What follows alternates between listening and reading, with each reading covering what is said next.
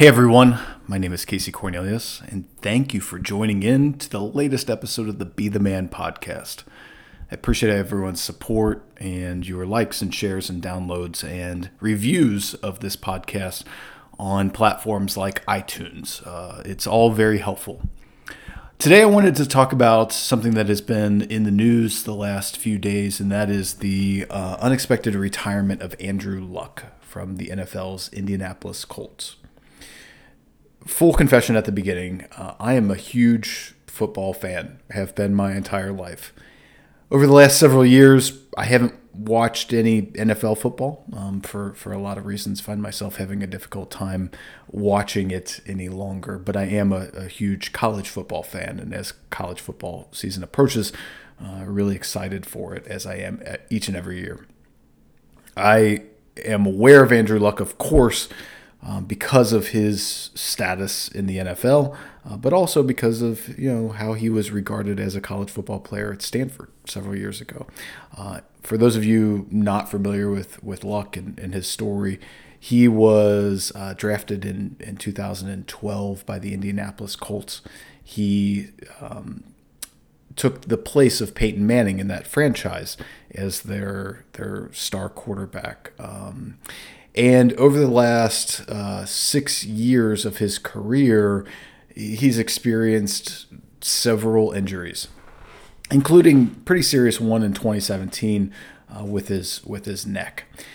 And last year, he came back from this injury and was actually named the NFL's Comeback Player of the Year, which is a really neat honor because what it says is not only have you been on the other side of an injury, but you came back to a level that's truly elite. And no doubt about it, Andrew Luck is an elite quarterback. He announced his retirement this week, and it came as an unexpected bomb on fans, especially on fans of the Indianapolis Colts. And some of the reactions, both from the Colts fans and from those in the media or people on the internet and social media, have been sort of negative. Fans booing him, calling him a coward, all the things that you associate with people who are truly die-hard fans of their team and of their sport. And I'm not here to challenge that today. I get it. I understand. But I think what I want to encourage you to consider is the larger question about his retirement and his choice to walk away from something that has been so central to his identity his entire life. You don't rise to the level in your profession or your field like Andrew Luck has without it being an all-encompassing just way of life, and day rise to day end for years and years and years, probably for as long as he can remember. He spent focused on being a football player, a quarterback, a leader of his team. So to walk away from that has to be a tremendously challenging proposition. Now, on a personal level, I can't put myself in the place of someone who is pushing back tens, if not hundreds of millions of dollars. I don't think anyone listening to my voice at this moment can put themselves in that position. But I can put myself in the position of someone who has made sacrifices along the way for goals, whether they be career goals or physical goals or relationship goals or whatever they are, sacrifices in my life for furtherance of something that I thought was really, really important. And I don't talk about this all that often, but I'll give you an example. Several years ago in my career, I took a position away from my family. So it required me in October to move out of state, to move away from my family and be apart from them for almost a year.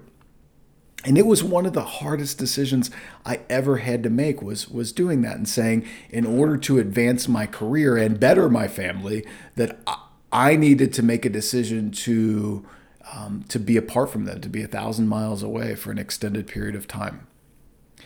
And one of the things that I learned along the way and on that path was that sacrifice was too much. It was too much for me.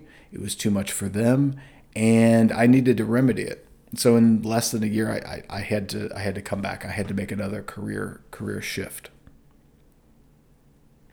That decision was about my family, and that decision was about what I prioritized in my world. And in that way, I can understand Andrew Luck's decision. Now, for him, it's a quality of life question.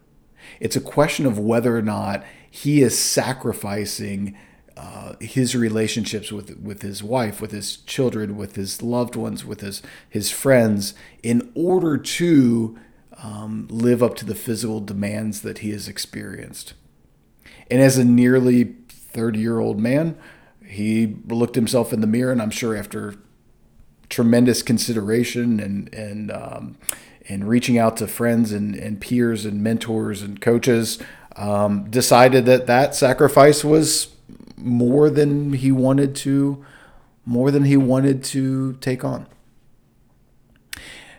The other thing that I take from this is that I believe the reactions of people to Andrew Luck's decision shows us a lot about who we are, and also in this respect, who he is. And I shared a graphic the other night that he talked about how his decision was not cowardly, as many have proclaimed it. I want to turn it around, and I want us to all consider this question. And that is, what does Andrew Luck's decision say about us?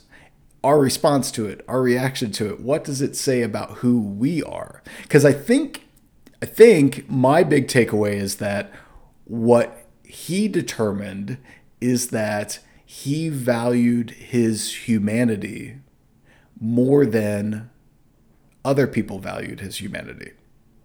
Many people just saw him as a player on their team or a player on their fantasy roster, and the value that he brought to them in that regard. Someone that they could be cheering for or could rack up points and status and all that other kind of stuff. But at the end of the day, he valued himself as a human, as a person, as a husband, as a father, and a friend, and saw that those two things, his role as NFL quarterback going through all of these injuries and those statuses of husband, father, friend, those could no longer coincide. So the big takeaway for me is, how do we value ourselves as humans? What are we able and willing to sacrifice in order to advance goals in our lives? And I hope that this podcast and this situation gives you an opportunity to reflect on those choices in your life as well. I appreciate you listening. I appreciate you engaging with the podcast. Again, please use the hashtag #BeTheMan. That's hashtag #BeTheMan if you'd like to continue the conversation. And thank you for listening, liking, sharing, subscribing, all that other kind of stuff. And I look forward to our next opportunity to connect. Thanks, everyone.